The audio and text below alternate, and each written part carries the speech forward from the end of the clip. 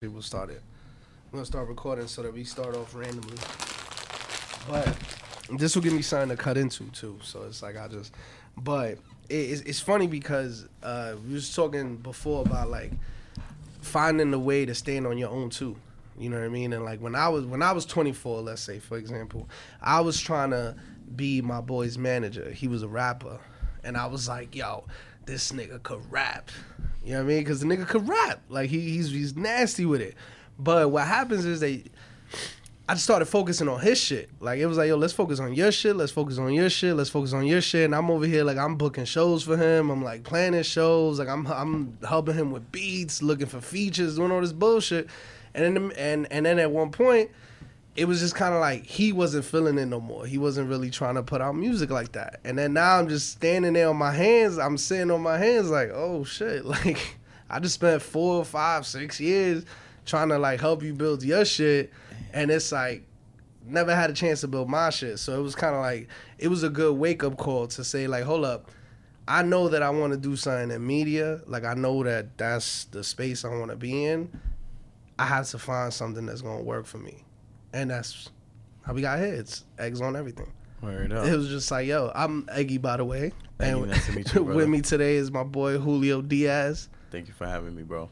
Pleasure to have you, bro. And I mean, we've been chopping it up for a while now. It was running late, so we friends now. We boys. Word up. like now we more than just two niggas in a room with microphones. You feel me? That's a fact. So Julio, you've been doing comedy for 3 years. Yes, sir. Tell me about your first time on stage. First time on stage, so I've been taking, I took 4 sessions of improv classes. Intro to Hip Hop Improv by Cypher Sounds. Ooh. So when I joined that class, I met 4 other people, and we became really cool and shit. Long story short, it's about 6 months into the friendship, only one of us, Julio Rivera, had this stand-up for like 6 months prior to the class, right? So we all looking at him because he has the most experience and shit. Little do we know, one day we go to the stand for an open mic. They had an open mic every Tuesday. One of us, Tone, he's the more initiative. That's why I like having little friendships, because if you don't fall into the trap of, damn, we all got to do it. If you don't fall into that trap and just understand everybody is doing it already, yeah, and y'all really just mesh because y'all help each other out, then it works. So long story short, you can learn from the other people you're with. Tone is more initiative. Julio had more experience. He's like a wiser, I would call him a wiser version of me. So when he's doing certain moves, I'm like, okay, I need to see and watch. Trinidad, shout out to Trinidad. He does all the audio stuff. He had the audio technician. He was into hip hop and he did the beats and all that shit. So he already had something established, and he already sort of chased the dream out. Excuse me. Wait, which dream? Like of producing music, or like? Yeah, he was like a producer. He made his own beats, and then he had a rapper, like you said. Mm-hmm. Excuse me, bro. And he was, it's all right, bro. You can burp. It's cool. Don't worry about it. It's a natural conversation, and sometimes in conversations, niggas burp. You feel me? You know what I mean? I don't want to. I want to excuse the emptiness in voice. Like, yo, he timing what he's saying and shit. But yeah, Trinidad did his old producer stuff. So like the reason why I'm saying it like that is because I don't know the whole detail, right? So I don't want to just, oh, this is what he did. I'll let him speak for himself. But from what I know, he chased out a dream in that, and it transitioned into this dream. So I learned from what he'd been through, because he already knows how to deal with certain business and entertainment. Okay. And then I have another friend named Evan. He's more experienced in the YouTube. He had a big YouTube following, and then he had stand-up for 4 years and stuff. So we go to the stand one day, and Tone took the initiative, and he wrote all our names down. We hadn't met Evan at the time, so we'll excuse him from the story. So it was me, Tone, Trinidad, and Julio. Me and Trinidad never gone up, but I had 3 years worth of color notes. That's an app on my phone of just things that I found were funny. I was just scared to take that step, in a sense. Right. So he was like, yo, you ready? I signed you up. That was his first time, too.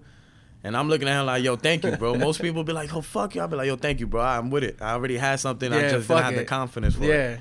We went up. First story I said, I had told one of my boys from life, like one of my good friends, this story. And he was dying laughing. But I already know he's dying because he knows the character. He knows me. So when you on stage for the first time, you're not... Some of us do, but I didn't want to let that out, because I wanted to let out what I thought was funny. I know I'm funny. in a sense. Like, I'm a funny character. I look funny, whatever the case is. I've always been fat, so I know how to cut my own ass in a sense. Like, fat survival in high school was serious. You know what I'm saying? If you can make the fat joke first, then you good for the whole class, because what can they say he left? You feel me? Yeah. Like, it's kind of like the 8 Mile shit. Like, it's like, yo. Yes. You know what I'm saying? Like, if I shit on me, these jokes is what? Oh, yeah, I know, bro. You wasting your breath. Yeah. So. Nice. So, let me ask you real quick, before we even get to your actual, like, first show, what was the stand-up that you did, the improv class? Intro to Hip Hop Improv, hosted by Cypher Sounds, and another improv teacher. His name is Christian Capizzoli. Okay. And how'd you hear about that? So I had lost my job, and I was in a 6 months sort of depression type shit. I was just watching mad stand up. And when Cypher Sounds, while he was still on Hot 97, he had something called the Comedy Corner. The Comedy Corner is him, and basically the way the camera angle looked, the comedians were in the corner, and he couldn't come up with a name, so he's like, Comedy Corner. All right. Yeah. And then I remember just watching that shit religiously, and then he had Kevin Hart one time on, and it was, motivational. You know how Kevin is, so I needed to watch that. Yeah. And Cypher had mentioned something, how he does improv. I went to his thing, his website, and there was a thing saying, hey, I'm doing an improv class, sign up here if you want to. And it was the same day it was happening. So I'm big into The Secret. I'm like, yo, I find this shit on the same day, I'm going to do it. Stop banging on the table. My bad, bro. It's all right. I get hyped. I was trying to figure out how to give you like a good signal, but it's just like, just stop banging on the table. But I like that because you empathetic. You feeling this right now. It's like you went back to that 6 month depression and you was like, yo, bro, I signed up that day, and you was looking for people that day. So you just signed right up. It was free, or you had to pay? Nah, I had to pay, but I was with it. I had $50. How long was it? It was 4 weeks, one class each week, $50, I think. Oh, that's not bad. I think it was 50, or maybe it was 250 each class, some shit like that. But I was with it, bro. Yeah, it was an investment. What'd you feel like you got out of that class? What was like the biggest thing that you got out of that class? Confidence to just. I didn't know nobody in that class, and at that point in time in life, I only embraced people that I felt like okay, in school you have to sort of be around other people in a sense, right? So, you get to know people. But that class was my first time ever in life taking an initiative to go out on my own, and I didn't know how to introduce myself to people. I was better reserved. I like being, laid back and just not interacting in a sense. Yeah, like playing the cut. Yeah. Like you was in the cut. So there was something else that you said before we even get to your show, because I need to know whether you bombed or not. But before we even get there, you said if you meet up with people and you don't fall into the trap. What's the trap that you talking about? Not fall into what trap? It's like a group mindset, or the group, like, people fall in love with their friends and they're like, I can't go further. I have to bring my people with me. We all need to do it. Like, you have to let that go, because you can't save other people. That's one. It's like you and the person you was helping his raps. Yeah. You did everything for him. You almost made it easy for him. Yeah. That's why he quit. Damn. I feel like you just psychoanalyzed me right now, and you looked me dead in my eye too. That's crazy. I feel you're right. I go through the same, bro. Trust me. So it's like basically you have to kind of learn how to just kind of say, yo, the best thing I could do for this person is to do something for myself. Because it's like you're in that group of friends with Trinidad and Julio and what's the other T? Tone. And you're watching them, and you watching them do them, and through them doing them, that's kind of like inspiring, putting you on your shit. Hurry it up. All right, now talk to me about going on stage. He signed you up. You got all these color notes on deck. I already felt a little confident. So, I played basketball before. I didn't practice. Yeah. So it made sense why I was always nervous in the game. Okay. I wasn't ready for anything. Yeah. But in my head, when I was younger, I was like, I'm just nervous. I paid too much mind to that. Yeah. So as I got older, long story short, I had my practice in a sense of the practice is open mic, but it starts before that. It starts with your writtens. I already at least had something to feel confident about. So when I went up, now it's just practicing it. And that's the hard thing about stand-up is practice is actually practicing in front of people. Everybody wants to have something established. I want this to be funny. No, I'm sorry. It don't work like that. You can find it funny, sure, and that's what you need to work with. But not everybody needs to find it funny just because you said it. No, that's not how it's going to work. So like the writtens is like shooting in the gym. Shooting the day, yeah. So that's you by yourself, or going to the gym, going to the park, and just shooting around. Mm-hmm. But then the open mics It's are the like actual- it's like pickup games. Exactly. That's like you going to the park and you asking the dude that's also shooting like, yo, what's up? You want to run 1-on-1? Yo, y'all want to run a 3-man, 4-man, whatever. And then that's kind of like where you start to, I guess for lack of a better term, like your in-game management. Like you could expect what niggas are doing because you're used to playing these 3-on-3s or 2-on-2s or whatever the case is. It's more like, okay, so individual practice in basketball would be 50 right-hand dribbles, 50 left-hand dribbles, 50 cross back and forth, right? Yeah. That's the working on your jokes at home. Okay. Bang, bang, bang, bang, bang, running my 50 sprints so that when I go to practice, because when we practice, we're working, if not at game speed, even harder. Right. So when we get to the game, there's nothing that we haven't been through. Same thing in comedy. So I'm working on my jokes at home so much so that at least when I go to the practice, the open mic, I don't have to just bomb. Yeah. Because bombing is still learning. I can at least bomb constructively or productively. Like, yeah, I felt like I bombed energy-wise, but, ooh, I heard this is something new that I said. This is something new that I did. Same thing in the basketball game when you go to these practices. After you worked on your right hand to left crossover, you go to a 3-on-3, 4-on-4, and you try it. You've never done it before, but you practice it so much, you fucking have to do it. Because Yeah. now everything you worked on at home, just like in basketball, you have to relate it or find how you're going to do that in the game. That's why your professional basketball players, they work on a certain thing. Your Ray Allen, them coming around the corner threes, because they know in the game it's going to be set up for them like that. That's why they practice that. Yeah. So your comedians like Patrice, off the top of the dome, so much so that that's almost like his skill set. Yeah. And So that's you a a deadly big one to Patrice have. fan?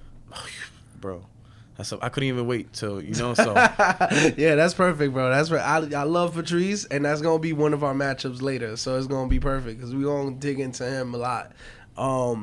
So I love this basketball and comedy analogy. Love this basketball analogy. Love this basketball and comedy analogy because it kind of presents like a direct line. You know what I mean? Like analogies are great for that. And metaphors are great for that. And I feel like that with the show, a lot of what I wanted to do was to be able to get practical advice on top of like, getting to know the comedians and speaking with them and talking about specials is also leaving with some practical advice. Like if I do decide to ever write a fire 5 minutes and do a open mic, I got like all these notes that I took from people that already did it. You know what I mean? So you did your 50 rights, 50 left dribbles, some crossovers. You at the stand, you pick up that mic, you go up there. What's the reception like? I bombed, of course. Yeah. But it was like I said, a productive bomb. Okay. So like at least I had something formatted out so that I understood in a sense I had something to work on after the open mic. Right. And Okay. I wasn't just, oh my God, I bombed, but with no answer. Like Jay said, yeah, it's an L if I don't learn from it because I'm going to make the same mistake. Mm-hmm. But if it's an L and I learn from it, it was just bound to happen. Now I'm going to flip it to a win. Right. So everybody is bound to bomb in life if you've never done it before. Right. And how long before your next show after that? It's crazy because I was dead ass thinking about that this week. At that time in my life, the first year comedy, I was dead ass only going one time every week because I was relying on the team. On the team, yeah. I was only making moves in the team. Okay. So we could only go every Tuesday. Right, because that's when everybody was available. Right. But I could have gone every day like I am, or I try to every day now. Nice. Okay. So what did it take for you? So it sounds like you was in the trap a little bit too. Like that's why I'm so passionate about it. So what did it take to get you out of that trap? Like when did the switch flip and say, yo, you know what? Like I love this group and we can move as a group and I'm down to go with y'all every Tuesday, but I'm also going Wednesday, Thursday, Friday, and Saturday, Monday if I'm available. You know what I mean? Paying attention to my life cycles, seeing the synchronicity in my life. I am a team player. My favorite player growing up was Steve Nash. I just love getting everybody involved. It makes life easier. My only problem is relying. My biggest problem with Steve Nash was I felt like in certain moments of the game, you shoot it. But he didn't. He would look for the pass because in his head that was the right thing to do. Right. So I look out for my friends. I'm always going to do the right thing. But so much so that I forgot to do it for myself. You know, I'm going to go every Tuesday with my friends. That doesn't mean I have to take away from my Wednesday, Thursday, Friday. Also, it doesn't mean that I have to put it on them too. Yeah. You feel me? It's always just an individual thing. Like, yeah, while I'm trying to, okay, so like in The Secret I learned, you save yourself before you save others. Why? Because you're not actually helping somebody out if you're not helped. You know, like, or like in my relationships with that failed, this one girl taught me, or I've learned going with it, like, you can't show somebody love if you haven't loved yourself. It's like an empty cup trying to fill an empty cup. You got to fill up your cup. She so told you you that actually, shit? I don't know if she told me that, but it's something that. But that's what you got from it. Word up. That's like, dope. You know?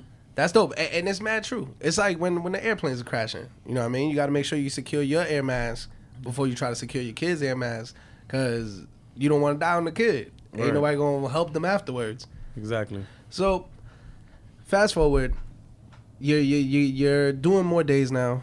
You know what I'm saying? You're also doing shit with your friends. You're doing as much as you could. Talk to me about your writing process.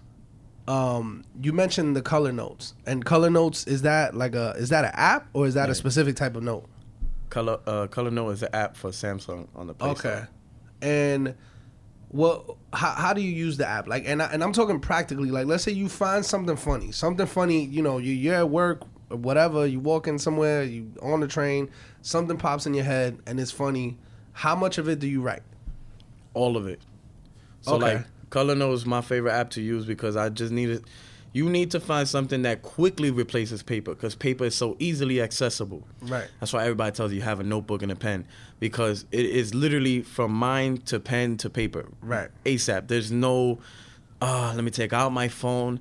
Let me look through my apps. Let me do in that short span time, people don't pay attention no more. That's why you have your 15-second Instagram videos. That's why you have your ad in between. Yeah. The fucking people just don't pay attention. And in matters of seconds, people will know whether they're gonna like a video or not. I'm gonna skip it 4 seconds. Mm-hmm. You do the same to your thoughts. If you don't write it down right away, then what happens after that? That's not really that funny. It's kind of corny. Yo, that shit happens a lot. Like, cause there's mad moments just like in a group of friends where it's kind of like, oh, that's a funny skit right there. Oh, that's fucking funny. But if you don't put it on paper right then and there, It's when you over. try to revisit it later, you're like, oh, I guess it was one of those had to be there moments. Right. No, and it's not. And it's perfect that you said it like that. It's not that you had to be there moments. It's that the energy was right in that moment, and you're never gonna match it again after. So you have to at least try to put it on something so that later when you're revisiting it, you're not revisiting it from the energy that you're feeling then. You're like almost living it back again. Like, oh shit, I remember. That's why I'm banging on the table, because I've learned to just stay aware so that later on in life, I literally have vivid flashbacks. And I'm like, oh shit, wow, that's crazy. So something funny happens, you write all that you could remember, it. everything that you could capture, everything that you feel made it funny at that moment. Yep. Now, Even sounds, even if I feel like I don't have a word to it, I at least try to mumble it, because I know as I'm reading it down, I'm like, oh, I remember this. And then I'll Yeah. let us have a playback. Okay, so then let me ask you, when do you revisit them? As frequent as possible, because I try to hit open mics I try to hit open mics every day, and I also try to hit mics that I've been to already, because I'm building not that I'm building a following, but I'm building good bridges with people. Okay. So like I fucks with some people from Brooklyn, like shout outs to Skip from BK. He runs a really good open mic scene. He always gets good following and shit, but you know, he gets a good following. So I've been to his shows twice, and I already went up 10 minutes each. So that's already 20 minutes of material of mine. Right. They're gonna know. So He got at least 20 minutes on deck. know me. Yeah, that's what I'm saying. Like, they'll know, like, yo, Julio got 20 minutes. Like, if they need a 5 or they need a 10, like. That's too, but what I'm trying to say is, like, his fans already, they're gonna remember it. They're just gonna remember it, especially since I did good. Mm-hmm. It's like your Kevin Hart. You remember he has a daughter. You remember he has a son. So I have a lot of family shit. They're like, I remember this. I remember that. Yeah. So if I'm not going to say the same set, I have to at least mix it up. So I'm always working on different mixes and shit. And you have to revisit them little jokes that don't have no actual, they can't stand alone. You know, I have jokes that can stand alone, and then I have little filler jokes or little. Okay, give me more details on that because I don't know. Got you. Yeah. So my fault. This is just my main analogy to go to. Yeah. It's just my thing. Apply it to. Why you said my fault? I feel like this is about to go way I don't want left. I don't want it to make it a basketball conversation. Oh no, I This is love something I've the been basketball analogy because I feel like anyone, through. I hope so. like That's- most people understand basketball. Because You some know- people hit basketball, they get lost. But I'm just trying to say everything relates to everything. Yeah. Change up the basketball and just so basically I have a good right to left crossover. That's Okay. in my sense a standalone joke. That could easily stand alone. I could constantly hit them with that right to left. But I have a nice little left in and out. But I don't know how to use it. I just have a Okay. nice little left in and out. One day I'm playing in a game and I already hit this motherfucker with 3 rights. Can I curse? Yeah, of course, bro. I already hit this dude with 3 right to lefts. He already knows it's coming. Oh shit, right to left, left, in and out. Oh, like you add the little in and out right there to kind of break the predictability of the right to left. That, and you knew it fit. It just fit with the flow. So I don't always have to do that now. I don't always have to go right to left, left, in and out. Yeah. I just know how to make my moves now work with each other. Because now, let's say I'm in a different game. Same dude's trying to play defense on me. He's going to know, oh, he likes right to left, and then every now and then right to left, left, in and out. Yeah. Guess what I'm going to do? Right to left, left in and out, left to right. Yeah. And then Constantly So I guess like it's like building blocks. Yes. It's like each. So you have Synchronicity. smaller jokes, and it's like Tetris, like trying to find Yes. where the fucking Facts. small jokes fit in with the bigger jokes, and where this bigger joke could turn to this small joke, and then piecing it all together. So you're doing open mics as regularly as you can. You try to go every day.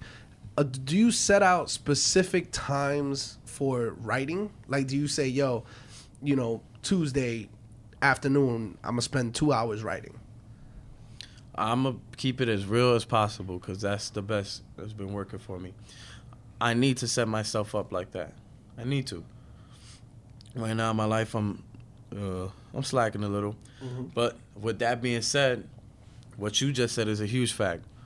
I'm a little lazy and I haven't actually sat at home and just try to piece everything for real. Yeah. But with that being said, huge facts.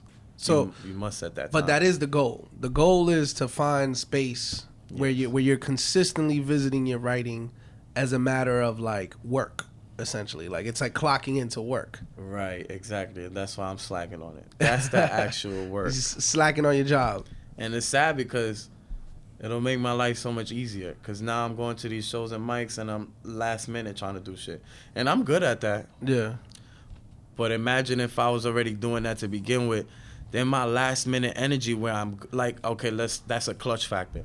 I'm good at being clutch because I was always, what's that word where you leave everything for the end? Procrastinator. I was a huge procrastinator. But, you start to work around your habits. So I was really, it made me more clutch. So I was leaving shit for the last minute to where I really applied myself that last minute and I really put in that work. And I always paid attention in class to begin with. Yeah. So that's why I'm slacking in comedy in a sense of the work. But I'm getting away with it right now because I'm only 3 years in. And I'm really good at what I know, in a sense. But I cannot do what I know 20 years in. Hell no. Yeah. That's whack. You a sucker for that. Right. So it's like to elevate your game, you know that you need to take it to that next step, which is the regular The actual fucking work. mandatory writing. Like Yes, even sir. if you have no idea what you're gonna write, just sitting in front of whatever your writing utensil is and just sit there and fucking write, pound it out for 2 hours, and then that's it.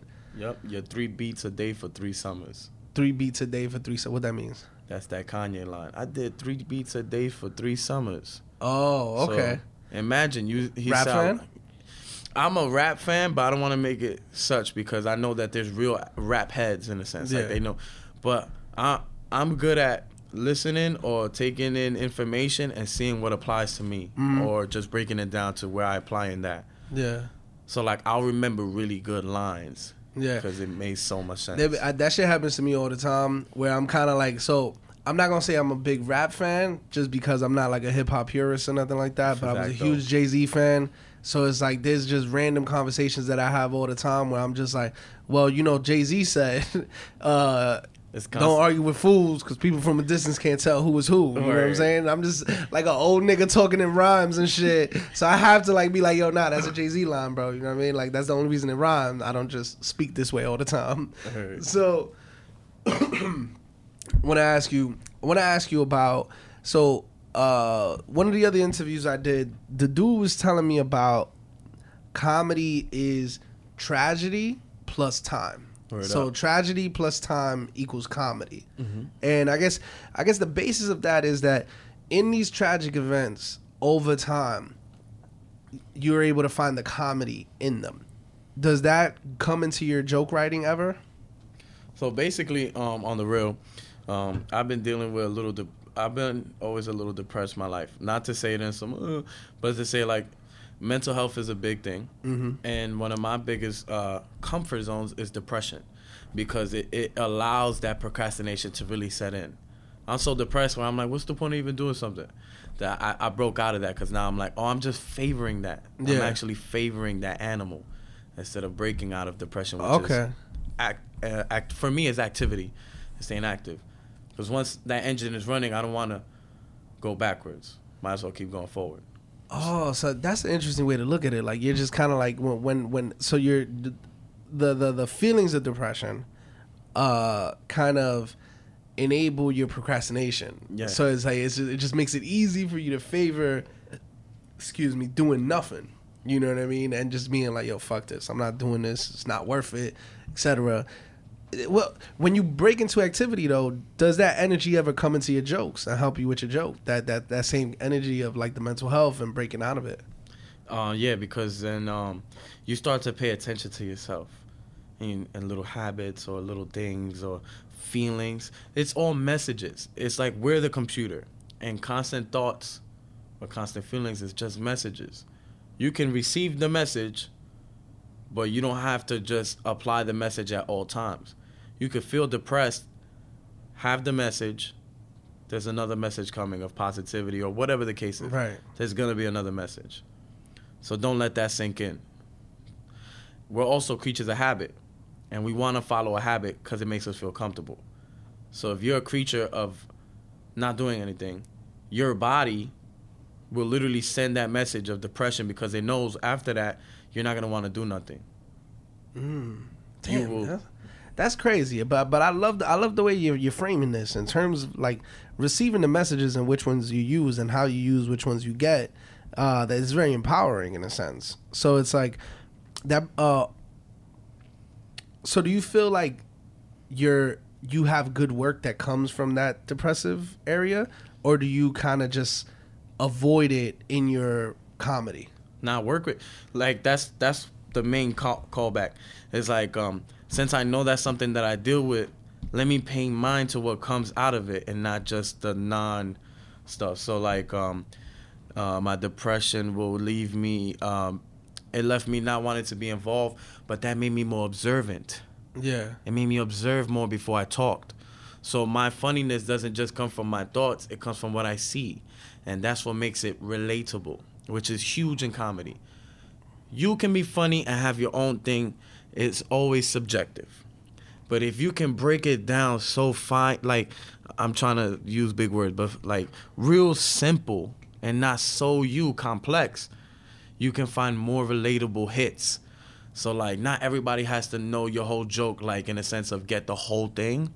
But if you can get little pieces, bing, bing, bing, bing, it's still a laugh in the flow. Right. And one person multiplies into many in the crowd. So if you got one person laughing at something, then another person laughing at something after that, it's a constant laughter building. Boom, boom, boom. Constant energy.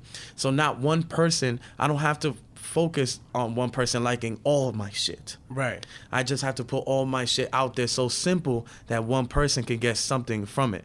Right. So it's like, I like that. That's dope to know. Another formula that I came across was truth plus exaggeration equals a joke. Yes. everything comes from a little bit of truth, right?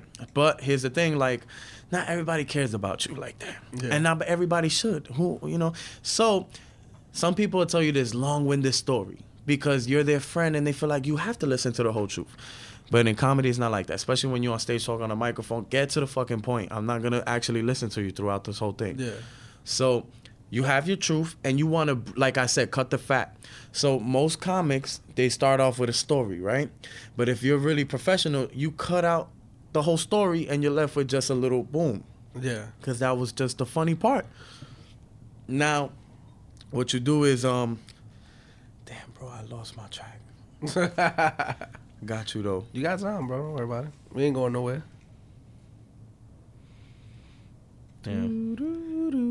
I lost my track on that one. What was the question you just asked? So basically, it was truth plus exaggeration equals a joke. Right, that's where the exaggeration comes. You cut the fat, so much that you're left with something really funny, but it only took up a little bit of time. And what happens is people want more from that. So that's what you want. You don't want to feed them all. Your joke shouldn't have to be a full meal. Your joke should be like an appetizer leading to your first course, leading to this, to that, to your ultimate main course. Right. Let's say I put out an appetizer, somebody really likes that. What they say, you get caught up in a tangent, and that's okay. And the exaggeration comes in when you have something finite like an appetizer, but people really like it. What are you gonna do? In the moment, you're just gonna exaggerate it. Yeah. And you're gonna go with it. Bigger. Or like at home, if you write something, or let's say I take a color note and I have a little piece, just the truth, something that really happened at work. Then later I go home and I'm like, how is that really funny though to everybody that like I got a lot of little FedEx funny jokes, and at the depot I'm killing it. Now everybody's a FedEx driver, so how can I use those little bit of truths and exaggerate them to something that everybody wants to pay attention to? And find the relatability, like make it simple enough so that you don't have to drive this truck with me to know where I'm coming from when I say Steven stubbed his toe. I don't know. But so all of those things seem valid. And I really love the way you kind of like breaking shit down with these metaphors, because it's really helpful to kind of driving the point home. What I wanted to ask you, though, was how do you know when a joke is good without anyone telling you that it's good? You like it. Because we're so big on criticizing ourselves. If you find like, yo, I really like this, run with it. Because you allowed it to happen for yourself. You know? Yeah. So, like, I'm big on just doubting myself. But every now and, like, my fault, and I get real hype when I get positive. But lately, I've been showing myself that love in the sense of, like, every now and then I look in the mirror, I'm like, oh, I like the way I look today. Yeah. And I'll run with that feeling. Yeah. So, the same thing with my jokes. I used to be like, oh, man, I don't know. I feel... But now I'm like, something so simple. I'll write something and I'm like, I don't know what's going to come from this, but I trust myself that I'm going to make something happen. Yeah. And that's how you know you got something. At least something to where you trust yourself to make something. You feel me? Like, it's not what you're going to get. It's just what you have. That's the only thing you can work with. Yeah. So let me, before, because you've heard of Bill Hicks, right? Mm-hmm. All right. And Bill Hicks is, he's a comedian from the late 80s, early 90s. And I've been using these pretty much since the first episode or second episode. I've been using these his 12 principles of comedy, and I want to get into those. Which you familiar with them? Yes, sir. Perfect. So that's perfect, because I want you to take us through them once. But before we get there, I want to ask you about your podcast. I run a podcast with Trinidad and Julio's called TJ Squared, obviously T, and then two Julios. We're on episode, bro, like 90 or something. We've been the first, like as soon as we started stand up, we really meshed us three, and we started doing the podcast. And what's the podcast like? Like, I'm not telling you to sell me on it, but it's like I like the way you talk, and I'm assuming that your friends talk the same way. And I'm interested in hearing it, but I want to know what it's about. Like, what's it like? Like, you talking about pop culture? You talking about hip hop? You talking about just comedy? Like, what are you guys talking about on this show? So basically, the podcast is me coming up with these big, deep thoughts and them shitting. Nah, I'm playing. That's what it feels like. Yo, bro, I smoke and I'm real elaborated and I like to talk, but I like to get to the point. Yeah. But sometimes, especially since they're my friends, I give them all the detail. Like Right. right now, bro, I'm really just breaking it down because this is your podcast, and I just want to make it real simple. Yeah. But with them, I don't give a fuck about simpleness. I'm trying to let it all. You know, it's like an open mic for me. Dope. So you be getting hot. All right, I got a tangent for you. You a religious man? I grew up, you know, and I went to Catholic school and stuff. I don't want to say I don't believe in it, but what I want to say is I dibble dabble on everything. So All yeah, right. All right. I know what I'm talking about religion. Yo, you know what I was thinking the other day, and this is like one of the weird shower thoughts. What if like by the time they find concrete proof of Jesus, people look at our current religions, or like I'm Catholic. I was raised Catholic, so that's why I'm referencing Jesus here.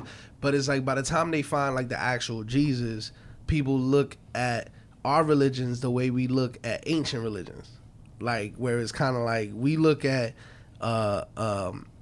polytheistic religions and we're just like, That's crazy. that's crazy. Them niggas just wildin'. What? They had a tree god? They wow. So like we went fully monotheistic, and that's just our shit. It's one god, one dude controlling everything, right?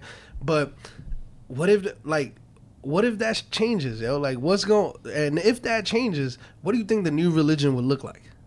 And this shit got nothing to do with nothing. Cool. I'm just like wondering. That's a good I was wondering tangent. about that. Like what do you think the new religion would look like?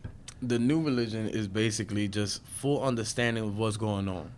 So like I feel personally that religion Yo, was, you answered this shit mad quick. Yo, go ahead, go. So the new one, because this is something that I'll be working on. So Yeah. like I feel like religion is okay. I feel like the powers that be right now, yeah, they came from the powers that be then. That's just how it works. The rich put on the rich. The rich, they give to their kids. It's just a constant flow. So, like somebody with a lot of money now, it's not because they came into that, in a sense. It's something that was built towards that. You just happen to be the son of such and such. Okay. But he's the son of such and such and such and such. And that line of, that lineage and that family built that. Your Donald Trump, Yeah. or your Rockefeller, or your, what's that guy that once everybody talks about Illuminati, they talk about him. The Rothschilds. The Rothschilds family, everybody's like, oh, Rothschild owns this and that. But that's something that, so they already owned stuff back then, which was the most important, right? Mm-hmm. So like people in Williamsburg that have a lot of money is because they bought property in the 70s when it wasn't worth anything. Right. But nobody thinks about that. Only the rich do. Only people with money do. Long story short, I feel like religion was created back then by the rich to control people that didn't have anything. When you don't have anything, you have nothing to lose. And back then there wasn't modern medicine or whatever. People were dying at 30, 40, or 50. So they're going to go crazy. Like, the only thing stopping people from going crazy now, it really, is religion. Nobody wants to go to hell. And you don't want to get arrested. You know, it's that punishment factor. Hey, if you do this will happen. That's in religion. Hey, if you do this will happen. That's in real life or in prison. Because nobody, we all feel morally, you know, we're morally Responsible. guided and morally But when you like aren't not aware of that or don't give a fuck, if you really just flow with the urges, your sexual urges, your drug urges, or whatever the case is, or like what they tell you when they rob you. They tell you, yo, bro, I had to rob you because I didn't have nothing. Yeah. That's an urge. You ain't have, you know, I don't have nothing in a sense, but that's why I wake up for FedEx. Right. Now everybody's gonna think like that. Okay. So to catch the rest of this conversation, TJ Squared Facts. on iTunes. That's you a guys on anywhere else? SoundCloud, Spotify, SoundCloud, all of that, iTunes, Trinidad. Shout out to Trinidad. He got us hooked into Got all it of that. hooked up everywhere. Flag. So I want to hear what these conversations sound like on this show. Now that was a good promo for it. Now let's get back to this comedy bullshit and let's talk about Bill Hicks' 12 principles. And I want you to take us through some of these principles and start us at the top since you're already a bit familiar with them. Shout outs to Bill Hicks. These are Bill Hicks' principles of comedy, and this is just a quick rundown. Rule number 1, if you can be yourself on stage, nobody else can be you, and you have the law of supply and demand covered. That is a huge fact. That is the biggest fact. That's number 1. That's like the biggest. That's the Patrice O'Neal top of the dome. Yeah. What do you mean, like the top of the dome? Your jokes is not what makes you funny. You're funny. Your jokes is the ammo or the bullets. Yeah. You're the gun. Okay, that's a dope way to put it. What's rule number 2? Rule number 2, the act is something you fall back on if you can't think of anything else to say. Yeah. A lot of people have a good, tight 5-minute set. Mm-hmm. What else? You ever done more than 5 minutes? Or what are you going to do when people seen that 5 minutes already? So I guess what you fall... So your jokes... The act is something you fall back on. So basically, you go on stage ready to say anything. Yes. Ready to come off the dome, ready to go up there and be funny, and your act is just there as a safety net, pretty much. It's what I would like to say. So he says fall back on. Mm-hmm. What I would like to say, it's a guide. Yeah. You don't want to make your jokes your path.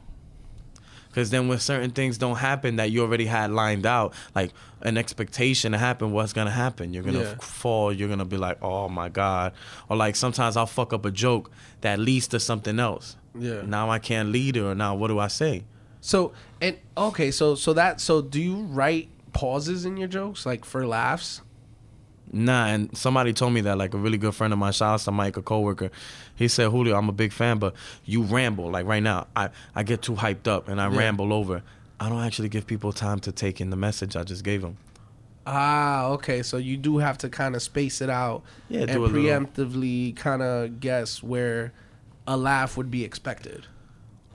Or just, okay, a laugh should never be expected. What should be expected is attention. Pay attention to this. This is what I want you to pay attention to. Ah. So sometimes you'll say something, you have to give them time. You have to give them time to get the message. So fill in that void with a facial expression. Let them know why you just said what you said. Everything is important. Don't just ramble because it's a piece. It's a whole message. Yeah. So when you're like Chris Rock, what he does is he'll say it again. Yeah. Such and such and such. Such and such and such. He really wants you to get that, because then when he hits you with what's coming after that, you are on the same path as him. Okay, got it. What other principles we got on there? Take because these principles have a flow to them, right? Yes, they all connect. Like just like a set, these all connect. And at the end, he hits us with a nice little callback for the last one. Joke number 3: only do what you think is funny. Never just what you think they'll like, even though it's not funny to you. Don't feed somebody what you think they're gonna like, because then when they don't like it, you're asked out. Also, people can tell when you're doing something that's not you. So don't, like, hood crowds is a real thing. Like, you go to these shows in Brooklyn and it's in the hood and shit. That's a real factor. It really is. It's a different crowd and stuff than your crowds in a show like in Broadway Comedy Club. Yeah. Because these have a energy already. People come into a comedy club, they're expecting the people there to be okay. People at hood things and stuff like that, most of the time, bro, like, they going because they there, in a sense, right? So, like, they don't really care about you on that stage. Not to make it disrespectful, but, like, yo, you better bring it, bro. Cause like, is it a more uphill battle? It is, and it's well-deserved. I've done okay at those shows and felt just as good as when I fucking killed it at Broadway Comedy Club. Because there's already, they already want you to succeed in those places, right? At hood shows, it's all on you, bro. Niggas just want to throw their Timbs at you. Not necessarily. Okay. Just, it's all on you. So I'm willing to find you funny if you're funny. I'm having a hard time understanding this. They're not going to give it to you. Okay. I just came out of work. You feel me? Like, hood shows is... I'm from Brooklyn, and you from Brooklyn, you from the Bronx. You understand this. Like, we're not just going to give you shit. Bro, you know what I've been through today? You feel me? Also, like, that's the energy at the show right now. I'm not just going to clap for you, bro. I just came out of work. I'm trying to back this bitch at the bar, but she dubbing me. You better be funny because you taking my time right now. Yeah. Okay. I get it. You have to really wing them. Like, nah, motherfucker, this shit's funny. Really listen to me. And that builds up that character. So now I'm at Broadway with that same energy, and they already want to find me funny. So now they're like, oh, this is overkill. Yeah. Okay, I get it. I see what that means. It's like a street ball game compared to an NBA game. Right. NBA games are nothing like street ball, that competitive one-on-one shit.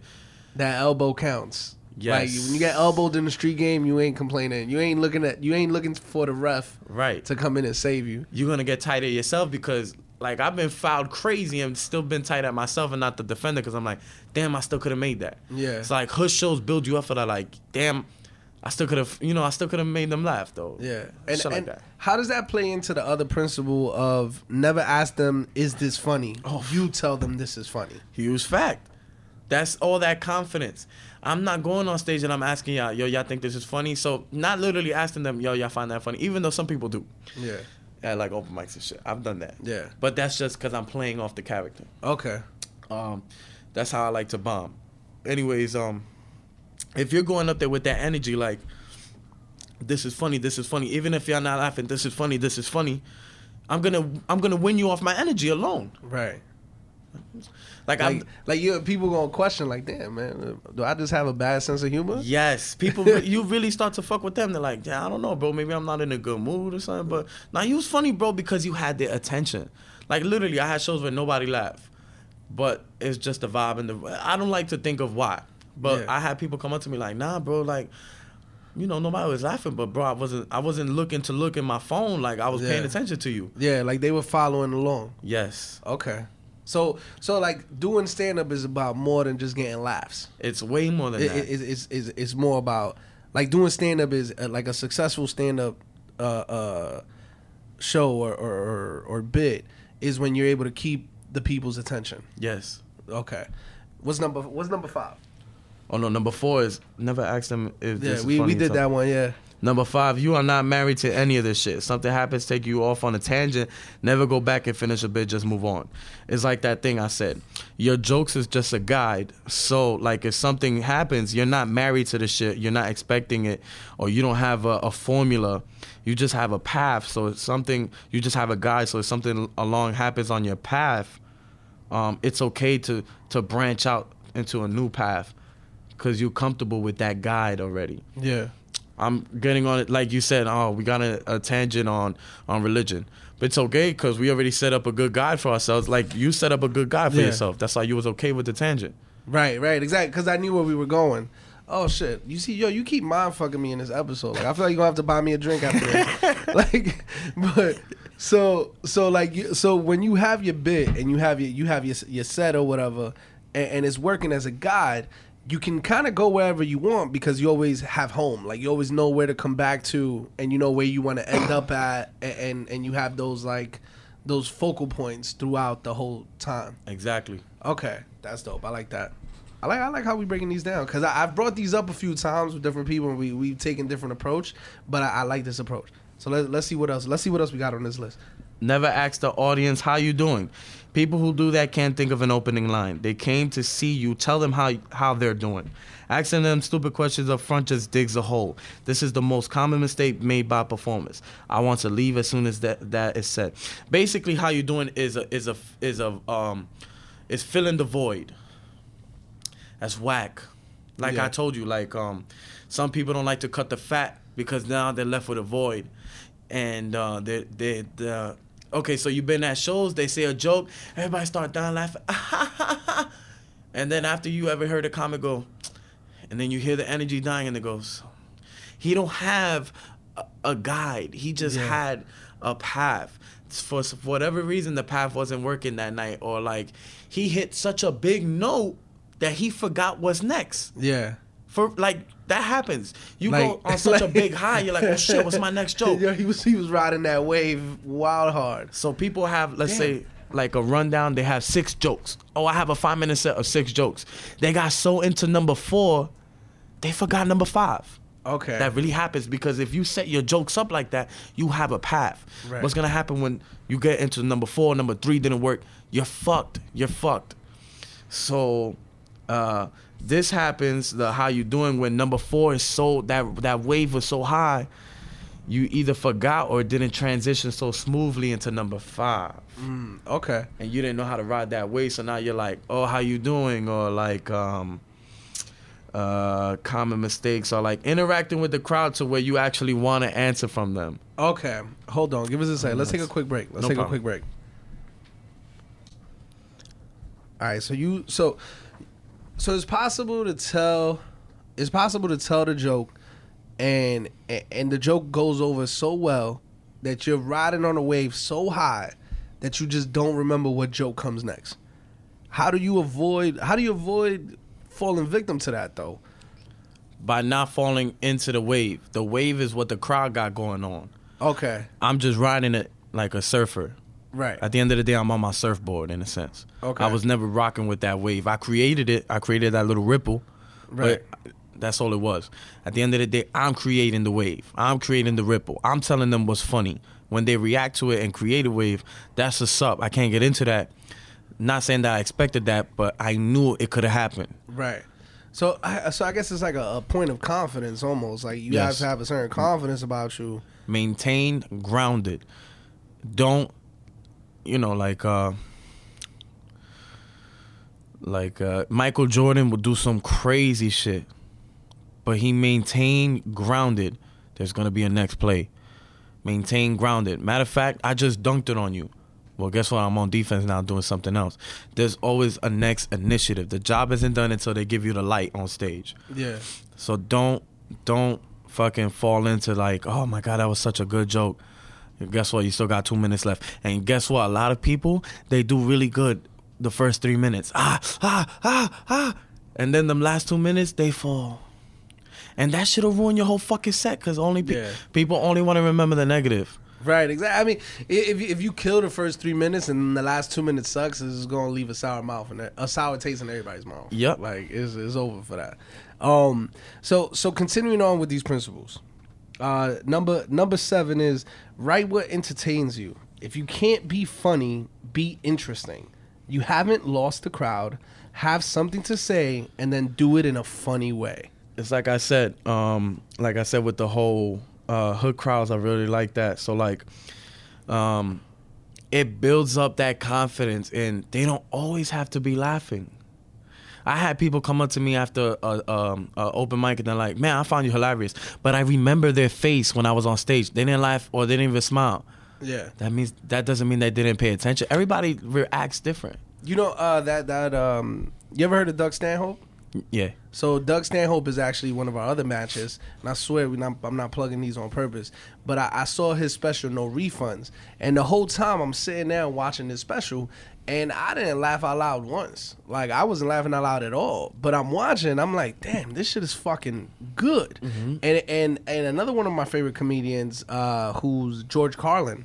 George Carlin's another guy that I rarely laugh out loud at his jokes, but the way he's fucking telling his story is so interesting. His word choice is so fucking pinpoint accurate that it's fucking great to me. Like, I leave thinking like, damn, that's a fucking funny way to express that, you know? Take us to number 8.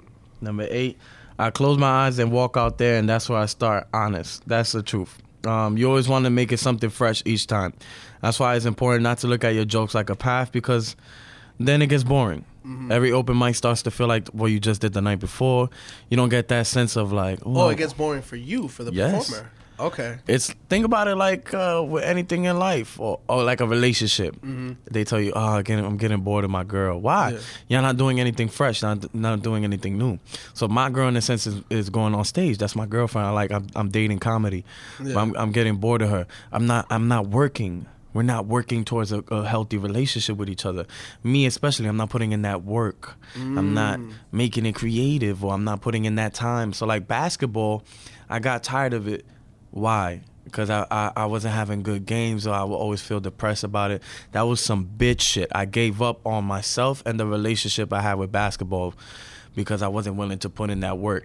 It becomes so much more fun when you put in that work. When I actually do my right hand dribbles, my left hand dribbles. Now I'm not in the game waiting for somebody to pass it to me. I can go out there and get it, dribble it, get my own shit. That's when it becomes fun. And the same thing comedy. Like, people are like, damn, that joke isn't working no more. That's that joke. Maybe you don't want to say it no more. Maybe the energy isn't right. Maybe you're supposed to leave that joke, come back to it 4 years later and bring it back. You don't know. But the point is to fall in love and go out there each time like it's something new. Treat it as such. Don't treat it as something like a repertoire. It's not a habit. Yeah. The habit is the work. The stage is the blessing for us. Nice. That's fucking fire. 8. No, that was 8. 9. Damn, look at me. I'm losing track. No, good. Listen to what you are saying. Ask yourself, why am I saying this? Is it necessary? This will filter all your materials and cut the unnecessary words. Economy of words. Everything you're saying is important. Don't ramble. It's too much info. Get to the point. Necessary words. That's the whole trimming the fat. Yes. That's where you trim the fat. And yo, you got to be harsh with yourself. I took a poetry class once, and it was all about just like, yo, poetry is about removing all the words that don't need to be there to prove your point. Some words you add them because it makes you feel comfortable. Like, especially with poetry. A lot of people are talking so deeply about themselves. They add a little, like, okay. So, like, in poetry, I've noticed the ones that want to talk provocative and sexual, when they're not comfortable with being that way, they'll say something very humbling after something that doesn't need to be humbled. You feel me? Like, you said something very provocative. You're supposed to just throw it out there. Right. Don't try to control the reaction. Like, let's say... Try to do, like, damage control on their own provocative statements. So, like, somebody... Okay, I'm a big dude. This is why I think like this. But let's say I'm on stage and I'm talking about myself in a confident look, or I'm doing something sexual. I might say something when I'm not feeling so confident about myself, like this, and that, but I'm a humble guy. You feel me? Trying to, like, yo, I could do this and that, but I'm a cool dude. See, it actually just... I'm sorry to interrupt you. It actually just happened right now, where you qualified your statement with, I feel like this because I'm a big dude. You feel me? See, so it happens in natural conversation, but in natural conversation, it's okay. Yes. Like you know, it's fine. It doesn't matter. But when you're on stage and you got that mic in your hand, every second, every word matters. Yes. Number 10, play to the top of the intelligence of the room. There aren't any bad crowds, just wrong choices. A lot of people will be like, oh, it was the crowd. Oh, they weren't feeling me. Yeah. You can't work on that. That's damn, what's the word for it? Something factor. That's the uncontrollable factor. You can't control that. That's the crowd. You can go home and control the factor. You're the main factor. So, like, you have to record every open mic. I do this. You record every single one? Every time I get on stage and I talk, I record it. Yeah. Because then how will I know, number 9, when I'm using unnecessary words? Nobody else is going to hit me up like, yo, bro, honestly, when you tell this joke, cut that out. Nobody. Yeah, that's your job. Yes. Your job is to be able to listen back to your shit and say, yo, I knew what I meant without saying this part of it, without saying that part of it. You record yourself on your phone? Yes. And I know you go through it because you listen to yourself. It's kind of hard to listen to yourself sometimes. Yeah, it's annoying. You're like, oh, God, what? I sound ridiculous. You have to put yourself through that. Yeah, I sound ridiculous. Because you're going to sound ridiculous again. Yo. Hurry up. That's definitely it. That's definitely what, like, I guess you kind of need that dose of reality to be like, yeah, I was wilding. Yeah. I was wilding. Let me not do that again. So, number 11 is...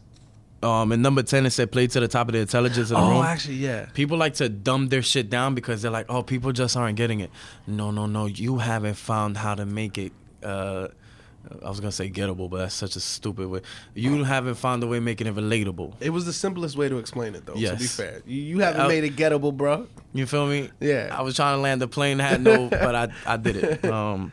So basically, playing to the top intelligence of the room, right, is that's like not going in there and thinking, not going into a hood show and thinking, yo, I can't make this joke because it's too smart. Yes. Is you have to make the joke, and regardless of the level of smartness in your joke, you need to make it simple enough so that it plays to the intelligence in the room. A lot of people would think, oh, I'm at a hood joke. I'm at a hood show, so I can't say my sophisticated shit, whatever, blah, blah, blah. That's all bullshit. Yeah. You think that's sophisticated because you're putting, more words, which is unnecessary, and people at comedy clubs are giving you more time because they're a little more lenient. They're like, something funny has to happen because this is a comedy club and I pay $20. Right. Hood shows, bar shows, they don't always go down like that. Yeah. So people didn't pay for that. They're not going to give you that. Right. So even at those shows, you can't be like, oh, this is sophisticated. No, it's you're trying to say too much. You actually sound dumb because you're making the crowd feel like they have to listen to all that shit to get something so simple. Right. You feel me? Like, I'll say something and only hood people will be like, bro, you fucking wasting my time, bro. You told me a long story just to tell me your girl left you? Yeah. You couldn't just say that? You couldn't That's just how say they my feel. girl left me? Sophisticated shows, they're willing to go through that because they fall in love with the whole, oh, you found out your girl found your messages. Yeah. Unless that's really funny, then they don't want to hear all that. Because you're like, if your whole point of saying all that was to say your girl left you, bro, you could have started with that. And that's what that teaches you. Nice. Okay. They're already intelligent. Everybody's intelligent. Yeah. So you start like that, but you're simplifying it. Right. And if you know how to simplify your shit, you actually are more intelligent. You actually are, because you're. They tell you, oh, these are big words. There's a reason why these are big words, because they encompassate so many little words. Oh shit! I never thought of that. You're teaching me a lot, bro. So, would you? I guess at the shows in the city and stuff like that, or the opposite, or whatever. Like if you go to like a famous comedy club, the people that are going there, they're kind of trying to find that comedian that no one knows. Like they're trying to find the good comedian. So it's like there's just way more leeway with your stories, way more leeway with everything. They're just way more lenient to everything. Are there benefits to doing those shows? Okay, the benefit to doing a show in general, is that it's a show. In comedy, open mics, you really most of the time are just performing for other comedians waiting to go up. So that's like performing for, in a sense, I don't view it like this, but it really is true. You're performing for your competition. It's hard to make them laugh. Because A, they're rooting for themselves. B, they view you as competition. C, they want to find themselves funnier than you. It's just a whole thing behind it. It's like basketball players. That nigga trash. You ever seen him play? Nah, but... Yeah, but he's trash. Trash. Why? Compared to me, you feel me? I'm the best. Blah, blah, blah. Yeah, it's part of the psyche that you need, though, to go out there and compete. Right. So you can't... that's why you can't take it personal. That's why I try not to focus on that. Yeah. 11. Okay. Remember, this is the hardest thing there is to do. If you can do this, you can do anything. Yeah. See, it's funny because last show, I had these two dudes. They just started to do comedy, but they're both Marines. So they're both ex-Marines. So they said comedy is definitely not the hardest thing to do. The Marine Corps was much harder. But, so I have difficulties with that one because it's like, remember, this is the hardest thing there is to do. How does that, like, where does that come into play? Where is the very, very hard thing about comedy? Okay. Here's the thing about those ex-Marines is that they have to understand everything relates to everything. They're saying that the Marine Corps and all that was hard. Yes, of course. And with anything that you try to do in life has its own little difficulties. But if you learn that everything applies to everything, you learn that all the little difficulties that are self-personal, they all relate. So, like, Marines, they have to go through a lot, and they have to stay grounded a lot. They have to really maintain themselves because they're literally going through chaos and disaster. And through all that, they must remain grounded within themselves, confident. You are in crazy weather, but you still must kill somebody in a sense, or whatever the case is. But you have to remain stoic. Right. Same thing on stage. Right. But they've been through shit. So that's why they're like, bro, you just going on stage and that's why they like that. But not everybody's gonna do Marines. Not everybody has been through stoic shit like that. Not everybody has that mindset. Like a lot of ex-cops, when they retire shit, they become cops. I mean, they become comics or like, shit like that. The hardest thing to do is to put yourself out there. I feel like that's what he's trying to say, especially in comedy. And a lot of comedians will really big up comedy because we don't have a beat. We don't have something to entertain the crowd while we're trying to get it together. We are literally the entertaining. Poetry is hard too. I guess with poetry, there's just a little flow to it. That's why comedians will probably be like, oh, you still... But everything has difficulties. You're really just putting yourself out there. And that is difficult. And that's where the hard part comes in. Yeah, you're putting yourself out there. And if you're really following these steps, you understand that ultimately, this is leading you to uncomfortableness. That all these rules are just leading you to uncomfortableness because that's where the real joke will come from. The real humor, because all your jokes came from, if you put it back to what that person told you, tragedy times timing.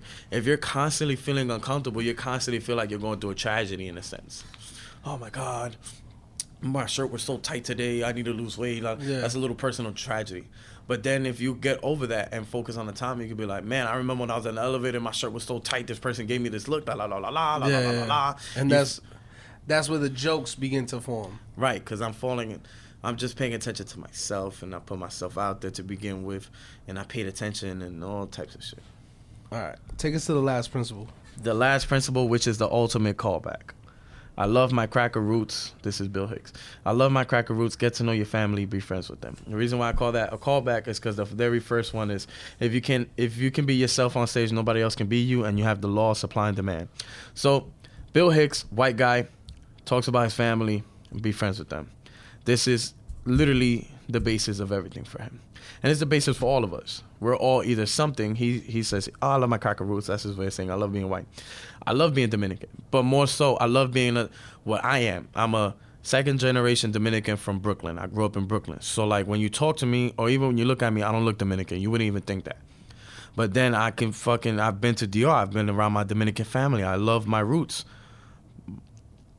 So I can. It's so hard to not scream the Lo Mio into the mic right now. I'm like, it's like right here. It's like at the base of my throat. It's like I felt like the Lo Mio coming out and like the handshake because I didn't think you was Dominican when you first got here. You see, I'm a judgmental fuck. Nah, you good because that's not what I give off because I wasn't. That's not me, bro. That's not me.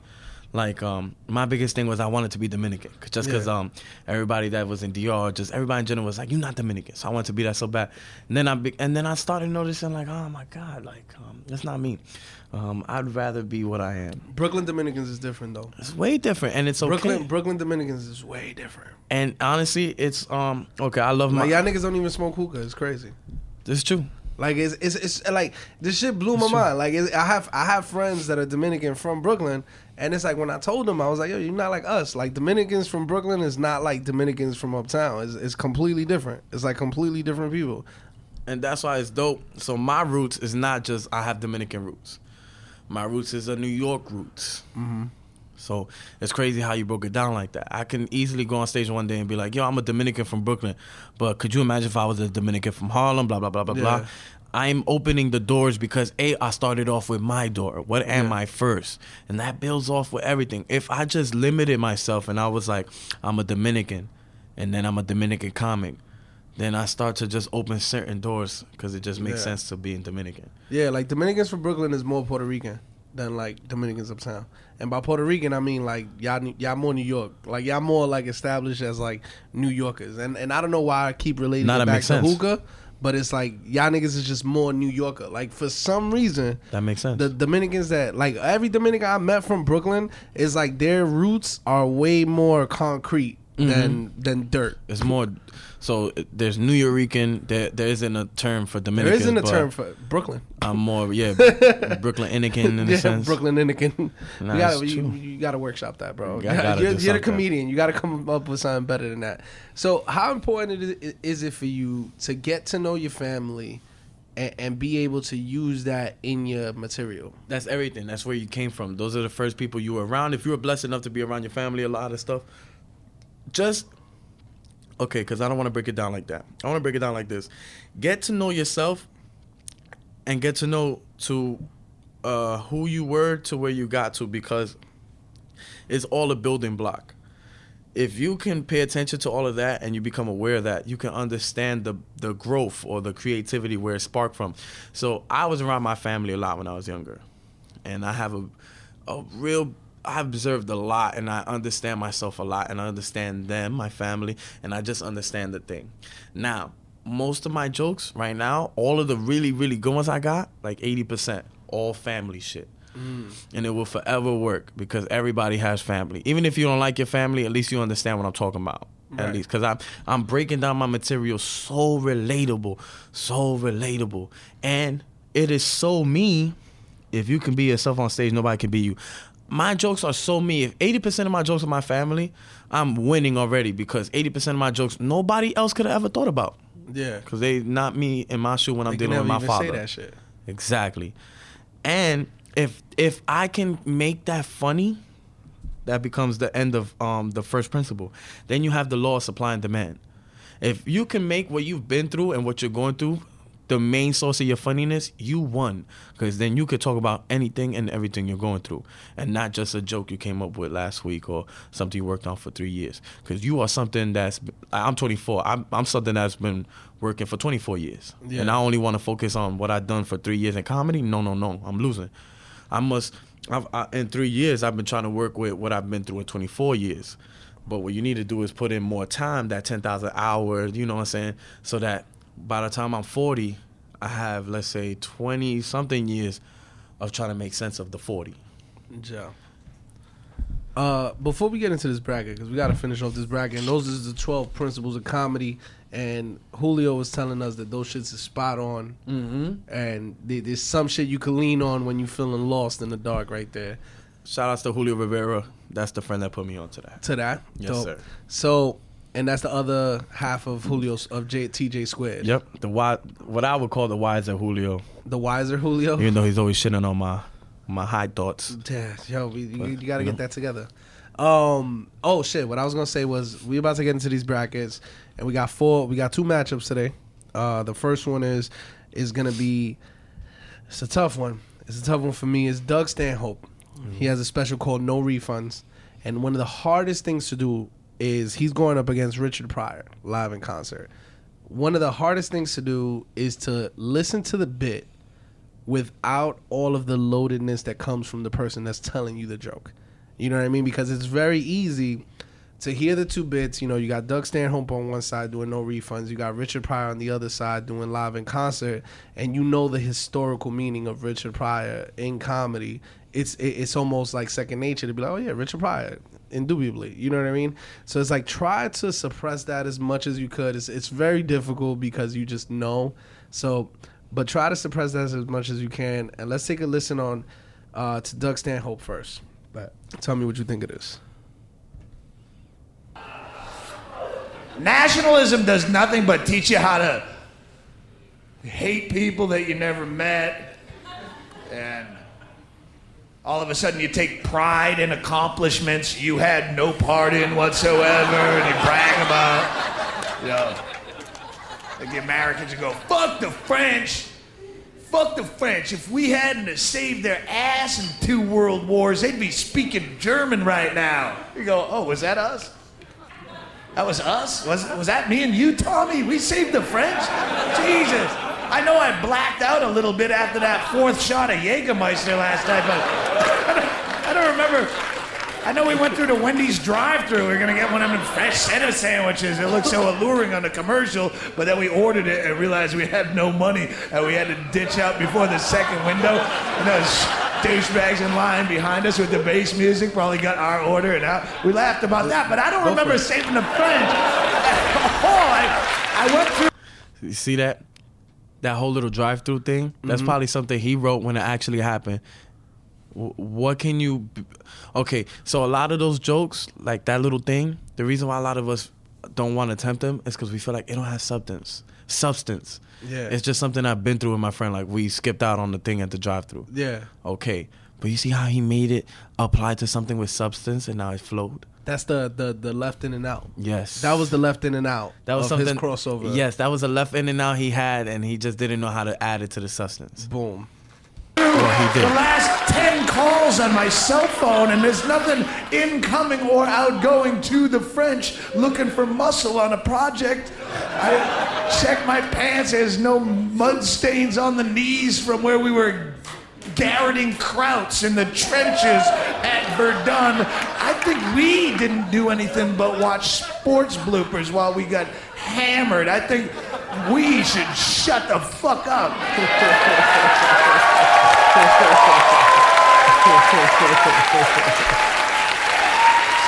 Silly. We can stop this one there. We could take this one there and damn. This is a 5-minute clip. But you know what? Let's finish it out. Because I like to let them finish their bits. I like to let the comedians finish their bit. Because I feel like sometimes, like, it's like there's connective tissue in between that's just like, it's mad left in and out. I got to learn more basketball terms. Because there's a bunch of left in and outs. There's a bunch of stuff that's just in between there to be able to complete the crossover at the end. The simplest word to learn from all those crossover shit I ever said. The simplest word. Synchronicity. Yeah. All those left in and outs, all this stuff. Where's the substance? The substance is synchronicity. How did it all flow? That's why you like to let them let it all out. Yeah, that's why I like to. Yeah, exactly. It's leading to something. All that stuff. Tradition and heritage. It's dead people's baggage. Quit carrying it. Did you make it up? No. It's passed on to me. Pass it back. every immigration argument that you hear, they never come from well, how does it affect you personally? Well, you know, these immigrants, they come to our country, they burden our tax system. What they do is they come here and they get into our education system and our health care, and I gotta pay the taxes. My taxes have to pay that. Well, what the fuck are you doing to me? Every time you have a kid, because it's American, I should pull up a chaise lounge and wave a flag while 15 of those things come out of you, oh, I can't wait to pay for these, they're American. I have a vasectomy and an abortion on my record, but I can't wait for all your fucking fat-headed Midwestern kids to come out of here. What are you, Catholic? Come on, be fruitful and multiply. Love it. I'll get a second job. No, Well, these immigrants, they don't speak the language. Then don't talk to them. I solved your problem. That was quick.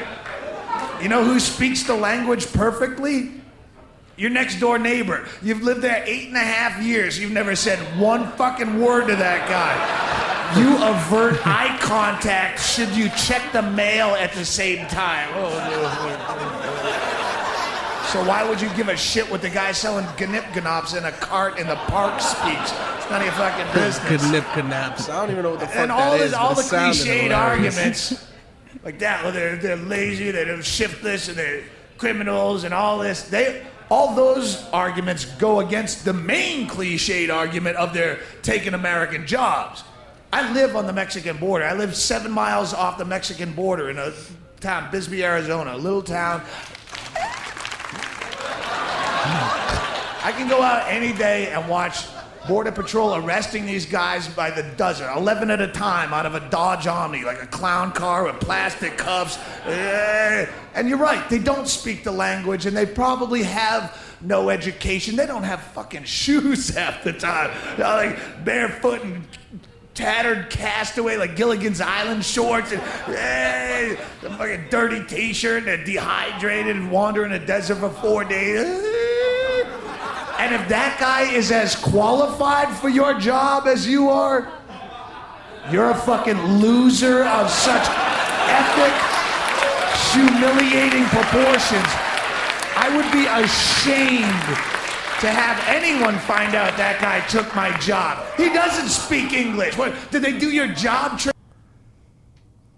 That shit is funny to me. OD. And there's one thing about this special in general is that he tackles these really heavy political topics, like just social topics, and he does it with just like, I don't want to say gracefulness because his shit is so fucking abrasive, but it's just it's so good. It's a great special. But that's Doug Stanhope, No Refunds, and that's him on Nationalism. How'd you feel about that? That was good. I'm not gonna lie, I didn't see that. Yeah. So like that was good. This is just how I react because I'm just observing what's going on. But that was funny. He had his points. I like the whole nationalism talk. He broke down simple shit like the whole, oh, they don't talk your language, so don't fucking speak to them. Yeah. It's like real simple. Real simple. And it's true. There's a gracefulness. Like he's talking very energized, but it's very like I don't want to say controlled, but he's having fun with it. That's what that is. Yeah. He's having fun on stage. Yeah. And you can tell. And there's a gracefulness when you're having fun, because you're like riding a wave in a sense. So like you're riding your shit. So like you're having fun, but you're getting the job done. Yeah. And that's when it comes out like that. All right, so now we're going to check out the legend Richard Pryor. Richard. And this is live in concert. This is from 1979, so this is about 40 years old. Still applies. Skip this and play. Had a little pain in my heart there. I thought I was having another heart attack. So, what? You get scared after you have a heart attack though, all the time. Anytime you feel a little pain, you go, huh? Anyone here ever had a heart attack? Them motherfuckers hype. I'm not bullshitting, man. I was walking in the front yard. I was just walking along and something said, "Don't breathe." I said, huh? So you heard me, motherfucker. I said, "Don't breathe." Okay, I won't breathe. Then shut the fuck up then. Okay. Don't kill me. Get on one knee and prove it. I'm on one knee. Don't kill me. Think about dying now, ain't you? Yeah, I'm thinking about dying. You didn't think about it when you was eating all that pork.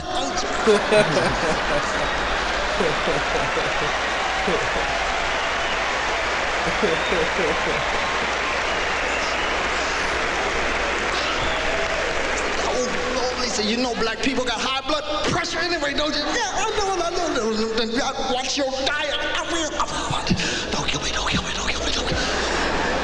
You be thinking about shit like that when you think you're gonna die. Don't kill me, don't kill me, don't kill me, don't kill me, don't kill me. You put an emergency call into God too, right? Can I speak to God right away, please? Right, always some angel talking about, I'll have to put you on hold. And then your heart get mad if it find out you was going behind its back to talk to God. Your heart say, was you trying to talk to God behind my back? No, you's a lying motherfucker, you are.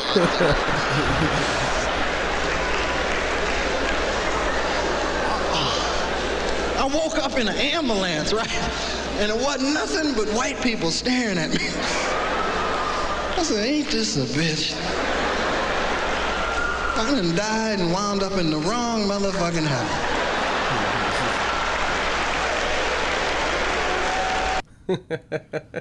Classic. Yo, how you feel about Richard Pryor? Yo, man, he really like elevated like the whole sport of comedy in the sense like it was always like his like in his upbringing in comedy, he was like a what's his name he was like a Bill Cosby type, clean cut, you know, your suit and shit like that, and then he found himself. He had no choice because that wasn't for him. That wasn't him. He was feeding the crowd. Even though what he was saying up there was funny, he wasn't doing it how you would want to do it. He was doing it because, you know, they were classy or whatever the case was. So he started off like pretty straight edge, and then just went rogue with all, because he be wilding. He be going in with the cursing and everything, and he kind of set the standard for everything that was allowed later on after him. You know what I mean? He's like a Michael Jordan, like a Julius Erving, a Larry Bird, a Magic Johnson. He's a pioneer in the game because before Richard Pryor, comedy was the same way, and after it changed. That's a huge fact. And what do you think is it that makes this joke work? Because it's a joke about a heart attack. He brings it to life. It's what you said before. A little bit of truth, exaggeration. That little bit of truth was the whole heart thing. Yeah. We all know what he's talking about. The exaggeration is, man, going to heaven, making a deal with God. Yeah. He really made you feel that. Yeah. And then he brings it all back to the whole, oh my God, I'm really just having a little heart. Something wrong with my heart. And exaggerated everything. And the character, every hit, and he makes it so that everything he's doing on stage is like a visual. Yeah, like the rhythm of it is just like perfect. with like and then turning the heart attack into a character is just genius with the whole like and he does the twisting of the heart and all that. He adds character to non-human things. Like he did that for a bullet. He did that for a gun, I think it was. Yeah. Or he did that for his legs. For the boxing joke. He's like, that was in the Sunset Strip one. He's like, man, you get hit in the body, you think, hey, I ain't going down. I got hit in the body, but your legs give out. Like, man, I ain't got nothing to do with this. That's all genius, bro, because like sometimes you don't have a word or you don't know what to say. Bro, give it character. It's like cartoons. Give it a character. Just make it make sense and just really get into it, because then we'll see what it is. Or then they'll see what it is that you feel or you trying to evoke in them. So who you giving this one to? Who you giving this battle to right now? I don't know, because this was a good matchup if you really think about it. Doug is doing the same in a sense. I'm gonna give this one to. I'm gonna give it to Richard because Doug was good. He was talking about a lot of American substance and what it was a more in-depth topic, and he did well with it. But I'll give it to Richard. It was so simple, and yet complex. And he made it. This is great, bro. Because See, I'm gonna have to go with live in concert. Also, I'm gonna go with the Richard Pryor 1-2, and there's two factors that I always look at, that I've been looking at when I've been judging these is how difficult is the material that they're pulling from, and how mundane is the material that they're pulling from. Those are like the two ends of the spectrum for me, and this was a good matchup when I was watching their stand-ups because. Doug Stanhope stuff, he's pulling from very complex situations. You know what I mean? He's pulling from immigration, he's pulling from nationalism, and he's taking these very complex things and making them very simple. And that has a level of difficulty. Richard Pryor is taking these very simple things and making them incredibly complex through the use of exaggeration. And that's also very difficult. But I do have an affinity for making the simple everyday shit funny because it's like it gives me that feeling of everyone could have thought of this joke because everyone has had this happen to them. You know what I mean? Like everyone had the opportunity to make this joke, but only he could make it because he's bringing that extraness to it. So that's why I'm gonna go with Pryor on that one too. So we're gonna go with live in concert for that one, and I guess that takes us to our first semifinal matchup, which is Richard Pryor live at concert versus Complaints and Grievances, George Carlin. So that's going to be a fun one next episode. We're going to go to the next matchup. But this is a guy you heard of before. Yeah, this is, I'm a little biased. This is your bias is going to come in right now? I fucks with both of them, though, and I give them their own respect because Kevin meant a lot to me, too. So this is a good matchup for me. So this is Patrice O'Neal, Elephant in the Room, versus Kevin Hart, Seriously Funny. So the first thing we're going to do is we're going to listen to Patrice O'Neal from Elephant in the Room. Stuck in a relationship. Done.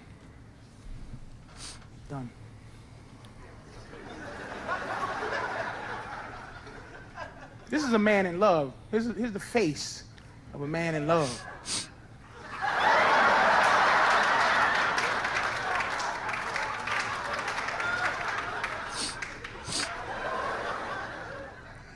And the face of a woman in love is like, yay, I'm in love.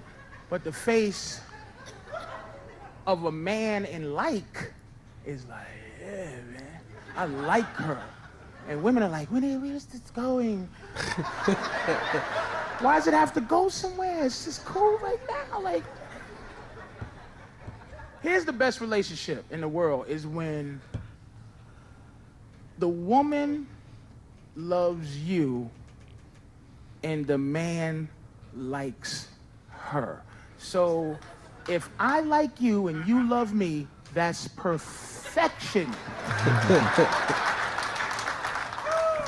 Because I like is like that's when he's happy to see you and happy to hear you and you doing things that don't disrespect the happen. You lie about liking sports and you do all kind of things. I know that sounds like ridiculous, but I'll put it in vaginal terms for you.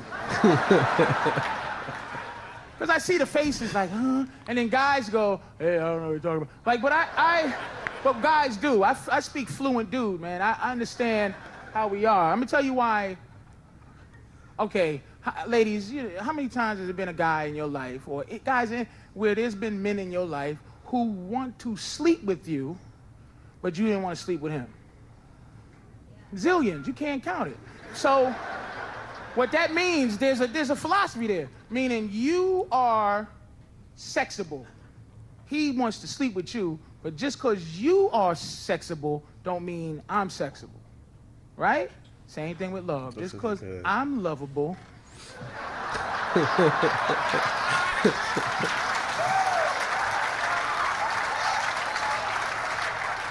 doesn't mean that you're lovable too. You're just likable to me.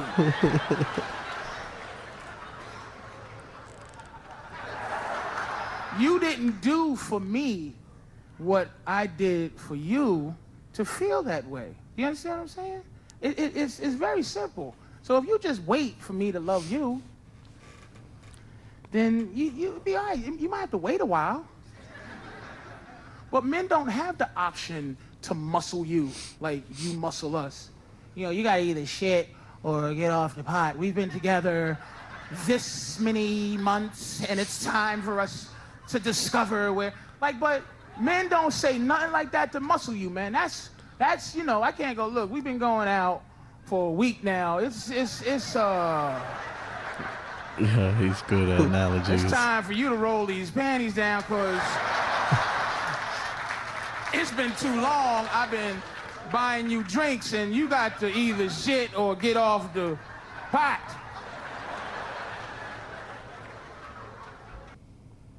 That's Patrice O'Neal. And that's just an interesting concept in general. Like the dynamics of a relationship, like, yo, the best format for a relationship is when she loves me and I like her. Mm-hmm. You know what I mean? Like, because it's like, there's just so much. And this was one of the hardest special to find clips from because it's just so fucking intertwined. Yeah. Like there are callbacks within his jokes of callbacks that were in other jokes from the first minute of the special that are now being brought up later on. And that this special right here is one of the hardest ones to find bits from. And I don't even have to get your opinion on how you felt about Patrice O'Neal. That's one of the GOATs. Mm-hmm. So let's move right along to Kevin Hart's Seriously Funny. Little girl get hurt over my house. I asked for this joke, by the way. This was your shit. Yeah. My daughter got real big bunk beds. I'm in the living room, I'm watching TV. Her and her friends, they in the room playing. Out of nowhere, I hear a loud bang. Bang! Little girl start crying. Ah! Ah! I come in the room, right? All the girls are standing around her. They all standing around her. One girl's on her knee, looking at her face to face. This what almost made me laugh. When I came in the room, the girl looked at me. She's like, But I can't laugh because I'm in daddy mode. I got to figure out what happened. So I go to my daughter. It's her room. She's responsible. I said, Heaven, come here. Come here. It's your room. You're responsible. What happened? It's very hard to take a kid out of play mode. Like, when kids are playing, they don't know that shit just got real. Like, they don't know. So in her mind, it's still a game. I said, what happened? This is what my daughter did. She said, oh! Daddy! Daddy! You ever see kids do that shake shit? What is wrong with Stop shaking your face. Stop. What happened? This is the story my baby told me. She said, we got monsters, Daddy. There's a bunch of monsters in here. The prince came out, told us to get in the castle. The castle was at the top of the bunk bed. When we got up there, it was too many people in the castle. So, somebody had to go. We took a vote, she lost, I kicked her off. Wait, what? What? I kicked her off, Dad. It could have been anybody. I said, my baby made an executive decision. I said, all right. She had to go. I get it. I understand. I'll tell you another fear of mine. Oh, it's good. That is good. Why is that good? That's good to me because it's a family joke, so he's already winning. It's about his kid. He's already winning. He's paying attention to his kid. Most importantly, he's already winning. Mm-hmm. He's giving character to everything and to everyone he encountered along that story. He's already winning because he's paying extra attention. He's paying attention to detail with the sound, just like Richard. Pop.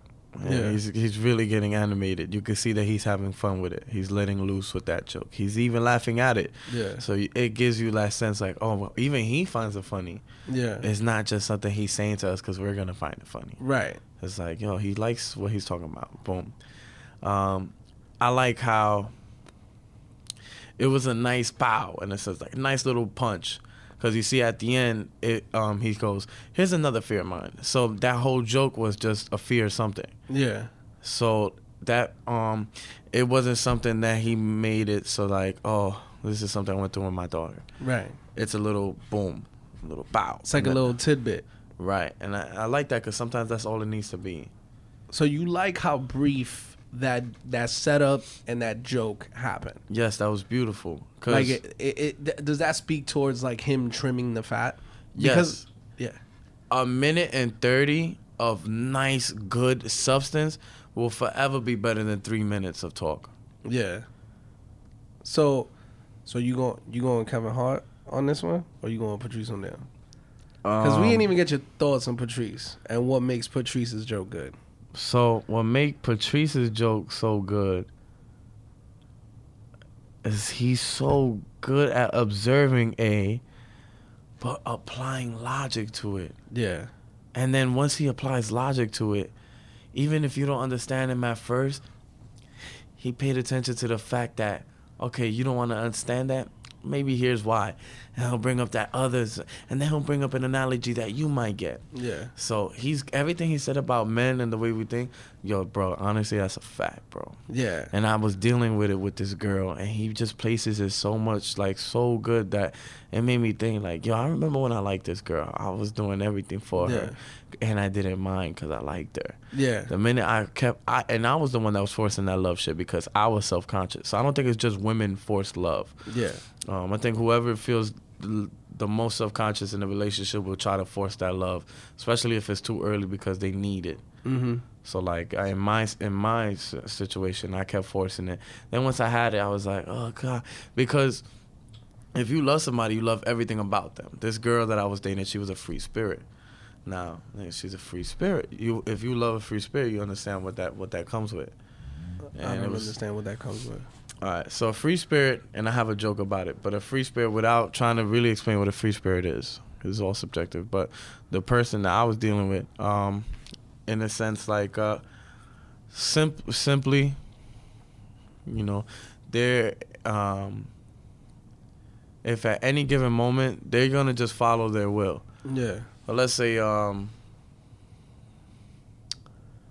So it's like you tell her, yo, call me when you get home, and she might not call you till the weekend. okay, that was beautiful. Yes. Yeah. That's like, what they so do. It's just kind of like she's not gonna operate on the things that are gonna She's on her satisfy time. you. She's operating on whatever's satisfying her at the moment, and you can't be expecting an explanation. Right. Like, yo, why you ain't call me when you got home?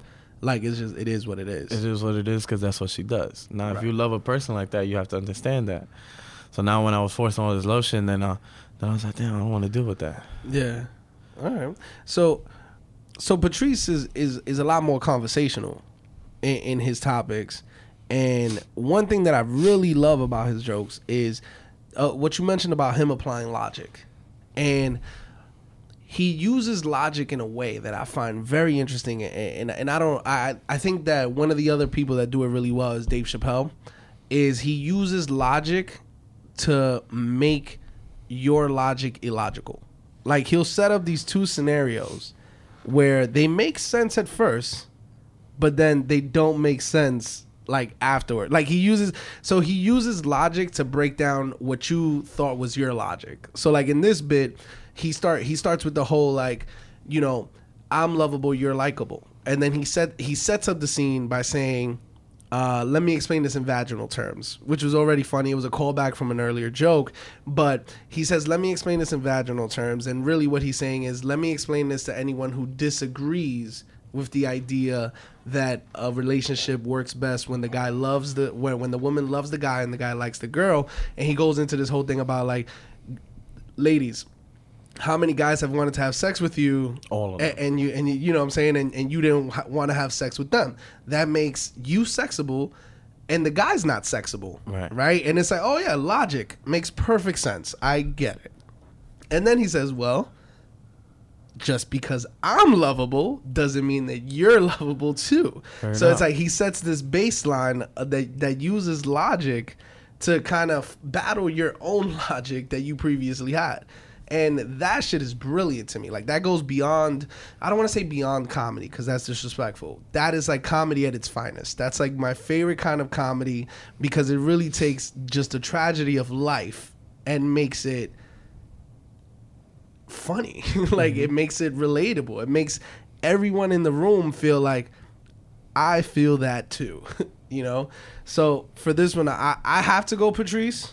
And I have to go Patrice because when you peel everything back, when you peel back the characters, you peel back the funny voices, you peel back the sounds. I'm not saying that you have to. When you peel all those things back, you're left with, what is the philosophy of the piece? Like, where is the art in the piece? And Patrice's art is just, to me, it's undeniable. It's just like the way he manipulates the audience through these logical fallacies that he exposes in his comedy is supreme. It's superb.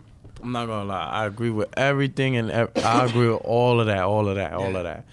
thing about Patrice is he could talk about anything and everything because he's literally gonna give it substance. Yeah. And he's talking. He knows what he's talking about so much that he almost put that to the side to get to know you, so that not that he can battle you, but he can use what he thinks you already think, and then add that as fuel to what he's thinking about. So like, that was perfect because he's talking about men, and he's looking at the crowd. He's seeing all the women and all the men that was with their girls kind of disagreeing with him. The men that are disagreeing with him with their girls there, they kind of just don't want to upvote him. They don't want to go against their girls. And then the girls that are there, they're like, oh, what are you talking about? Mm-hmm. So he, all them vaginal terms, Vaginal terms y'all could is y'all can have hilarious. sex any given day to, whatever. Yeah. But yeah, try to get a motherfucker to love you. Yeah. And then when they don't want to hear that, of course. Yeah. So it's Nobody like, wants to hear that. Nobody wants to hear that. It's grimy. Yeah. But then he's like, yo, but check it out. I wish I could have sex all the time and every day, and I wish I even had an option like y'all. Yeah. But I don't. Yeah. So I'm not going to put the pressure on y'all like y'all would on me to love y'all with sex, because I'll be a rapist, this and that. So it's funny because so in comedy, I've watched a lot of Patrice, maybe you have. And the Kings of Comedy one or something like that, he has this joke, and it's different because everything is a work in progress. Yeah. And at that time, the closer or the punchline for that was, you are literally, like, think about it like this, right? If I want pussy from you and you don't want to give it to me and I get it, what's that? Rape. If I'm on the phone with you, I'm trying to hang up, and you don't want to hang up, you want to keep talking. Bitch, you raping my time. That's beautiful. That's beautiful. That is beautiful. Because she can't even, like, women can't even get tired at that. Yeah. Because it's like, yo, it's not like I'm trying to compare this to rape, but it's like I'm using the analogy so hard that you cannot understand what I'm trying Yeah, to say. exactly. So he's giving this. So I fucked with Patrice all the way because of that. Yeah. The thing about Kevin, I understand strip away this, strip away that, but you cannot strip away that from that joke because that is the substance for that joke. Right. So here's the thing about Patrice is like him and Kevin are both. That's why I wanted that joke for Kevin especially.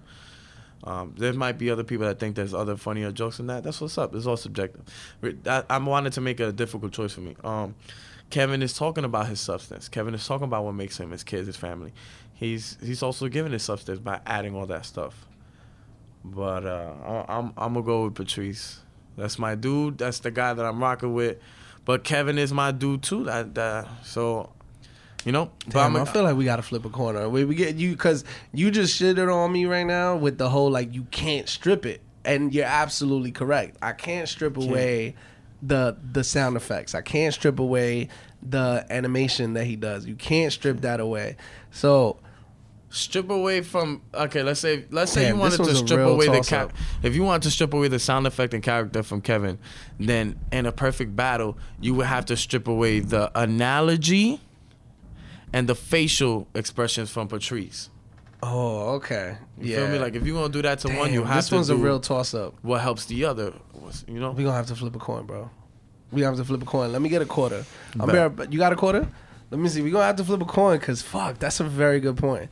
That's super unfair of me to fucking. It's in my book bag. Let me grab my quarter. I'll be right back, and we gonna do this flip. All right, so we got our quarter now. We got our quarter, and I believe the flip is on the guest. On me? Yeah, it's on you, bro. Damn, I'm the one that's undecided though. It's on you because you fucked me up. Because I was going all the way Patrice, but after you said that the whole thing that you can't strip away anything from any of the performance jokes, that's a very valid point. And if you include all the Kev shit, it's a solid argument. Bet. All right. Heads for Patrice, tails for Kevin. Yeah. I kind of figured it would go that way just because we Tails was Kevin. yeah, just because we was leaning so hard for Patrice. Yeah. I figured it would go that way, but personally, I'm glad it did just because I was biased for Patrice, but just that was a really good joke for me for Kevin. All right, let me ask you this because I don't want to just let him win. Fuck. Nah, I feel you. Trust me. Have you seen both specials? Yes, Which special do you think is better? and that's another hard one, bro. Yeah. Just in like the whole special, outside of these clips. All right. I feel like Elephant in the Room is like a blueprint. Should I say blueprint? I'm trying to think of a better. Elephant in the Room is like an Illmatic And Seriously Funny is like Volume 2. Nah, I want to give it credit because Seriously Funny really propelled him forward too. Yeah. Volume 2. But that was Hard Knock Life. That's what made him Hove. Got you, but everybody remembers Blueprint in a sense. Yeah, Blueprint was his classic. You feel me? Yeah. Seriously Funny is a classic though. Yeah. I would say.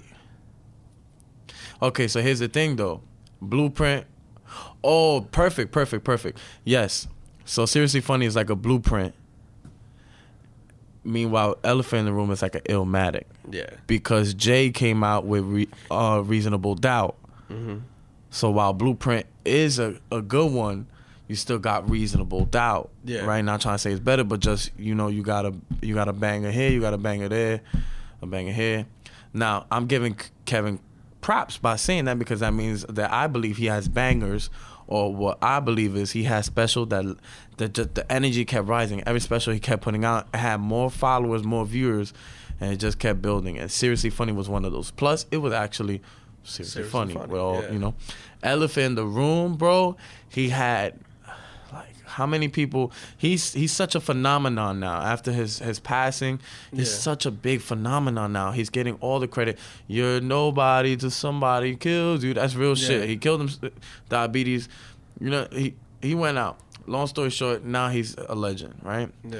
But back then, he had a cult following. Now it's even more bigger, but back then you had to really fuck with comedy to fuck with him. Not saying that he wasn't fuckable with, but Kevin was a business. He was, he's mainstream. He's getting that boost. These specials came out the same year. You feel me? Yeah, like these specials came out either the same year or like a year apart, kind of thing. So they came out around the same time. But Kevin always had that little, because of how he made social whatever. He has the big push, and Patrice, he was starting to build that push, and I was like, that's why I feel like this is such a thing for him, because this is an actual special, right? He has videos, bits, yeah, but and he has 20 minutes worth on but like special that he put out. That's why I'm considering it like an Illmatic. You feel me? Because Nas could put out whatever, forever, because he put out Illmatic. Yeah. In a sense, that I hope that was a good analogy, but damn, I hope we gotta respect the coin flip. It's never too man. late, If bro. anything, bro, just don't get an answer from me. Or that's not how it works. You know what? I'm gonna go Elephant in the Room. I'm gonna listen to our bias. We both got the bias, and I think that bias is there for a reason. Nah, I believe that. That's a fact. So I'm gonna stick with the bias. We're gonna trust our guts on this one. Fuck the coins, fuck luck, fuck chance, and we gonna not the rapper, but fuck Lady Luck, and not the rapper either. And we're gonna go with Elephant in the Room. Shout outs to Kevin though. That was a good fight, bro. That was probably one of the hardest ones to decide on, really. And we gave Patrice 3 to 4 minutes worth of a video, and so Kevin only got 1:40 with that one joke. Yeah, with that one joke. But that's why I wanted that one joke, because I feel like it encompassed everything I liked from his special. You feel me? Yeah. Like it captured everything well. Yo, so that's a wrap, bro. Thanks for helping me fill out my bracket. I appreciate having you here. Thank you, bro. Before you go, gonna give you a chance to plug any upcoming shows you have. And the final question: Jay-Z and Nas. Damn, bro. Yo, so I wanted to say Nas, just because I like that whole. Back then, when I found out, I felt like Jay was always more loved. Nas gets his love, but gets it's like a grittier love. Like, you gotta really listen to me to like me in a sense. And then Jay always had his, shit on the radio, whatnot. But damn, bro, Jay be talking about some shit. That's that's a hard choice for me, bro. Good. I'm glad you went undecided, because if you would have just went full Nas, bro, you was never talking again. Like, it'd be some ignorant shit, to be real. Yeah, with you. I'm Hove all day. I wanted to end this by giving shout outs to Michael Diaz Wambago. Yes, shouts out to Reason why I'm Wambago. here. Love that dude, bro. Shout Love out that to dude. you, bro. Thank Amazing you for, cat. Thank you for the network. Yeah, man. Thanks for coming again, bro. We almost done with this bracket, and your contribution was definitely necessary. Good looks, bro. I enjoyed my time, bro. And this podcast is fire, my brother. We'll be up, my G. Yes, sir.